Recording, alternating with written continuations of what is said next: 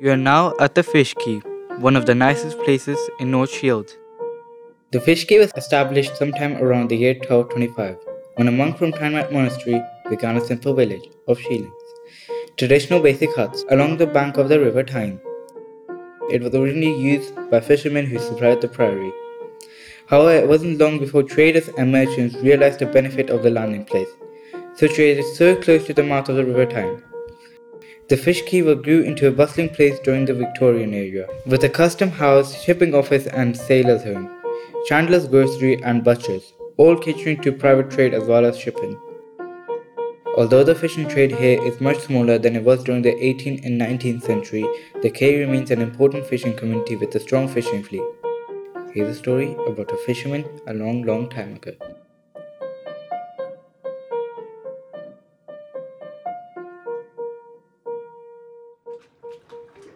Once upon a time, get it?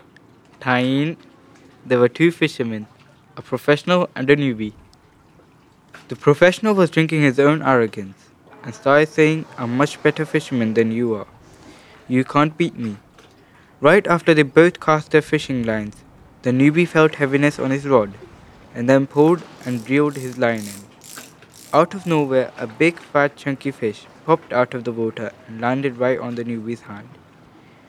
The professional was overwhelmed with embarrassment and said sorry and kept fishing.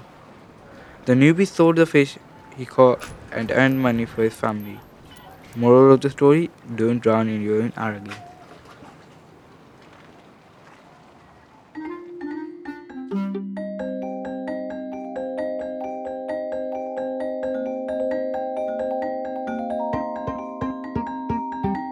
Thank you for listening. We hope you enjoyed your journey.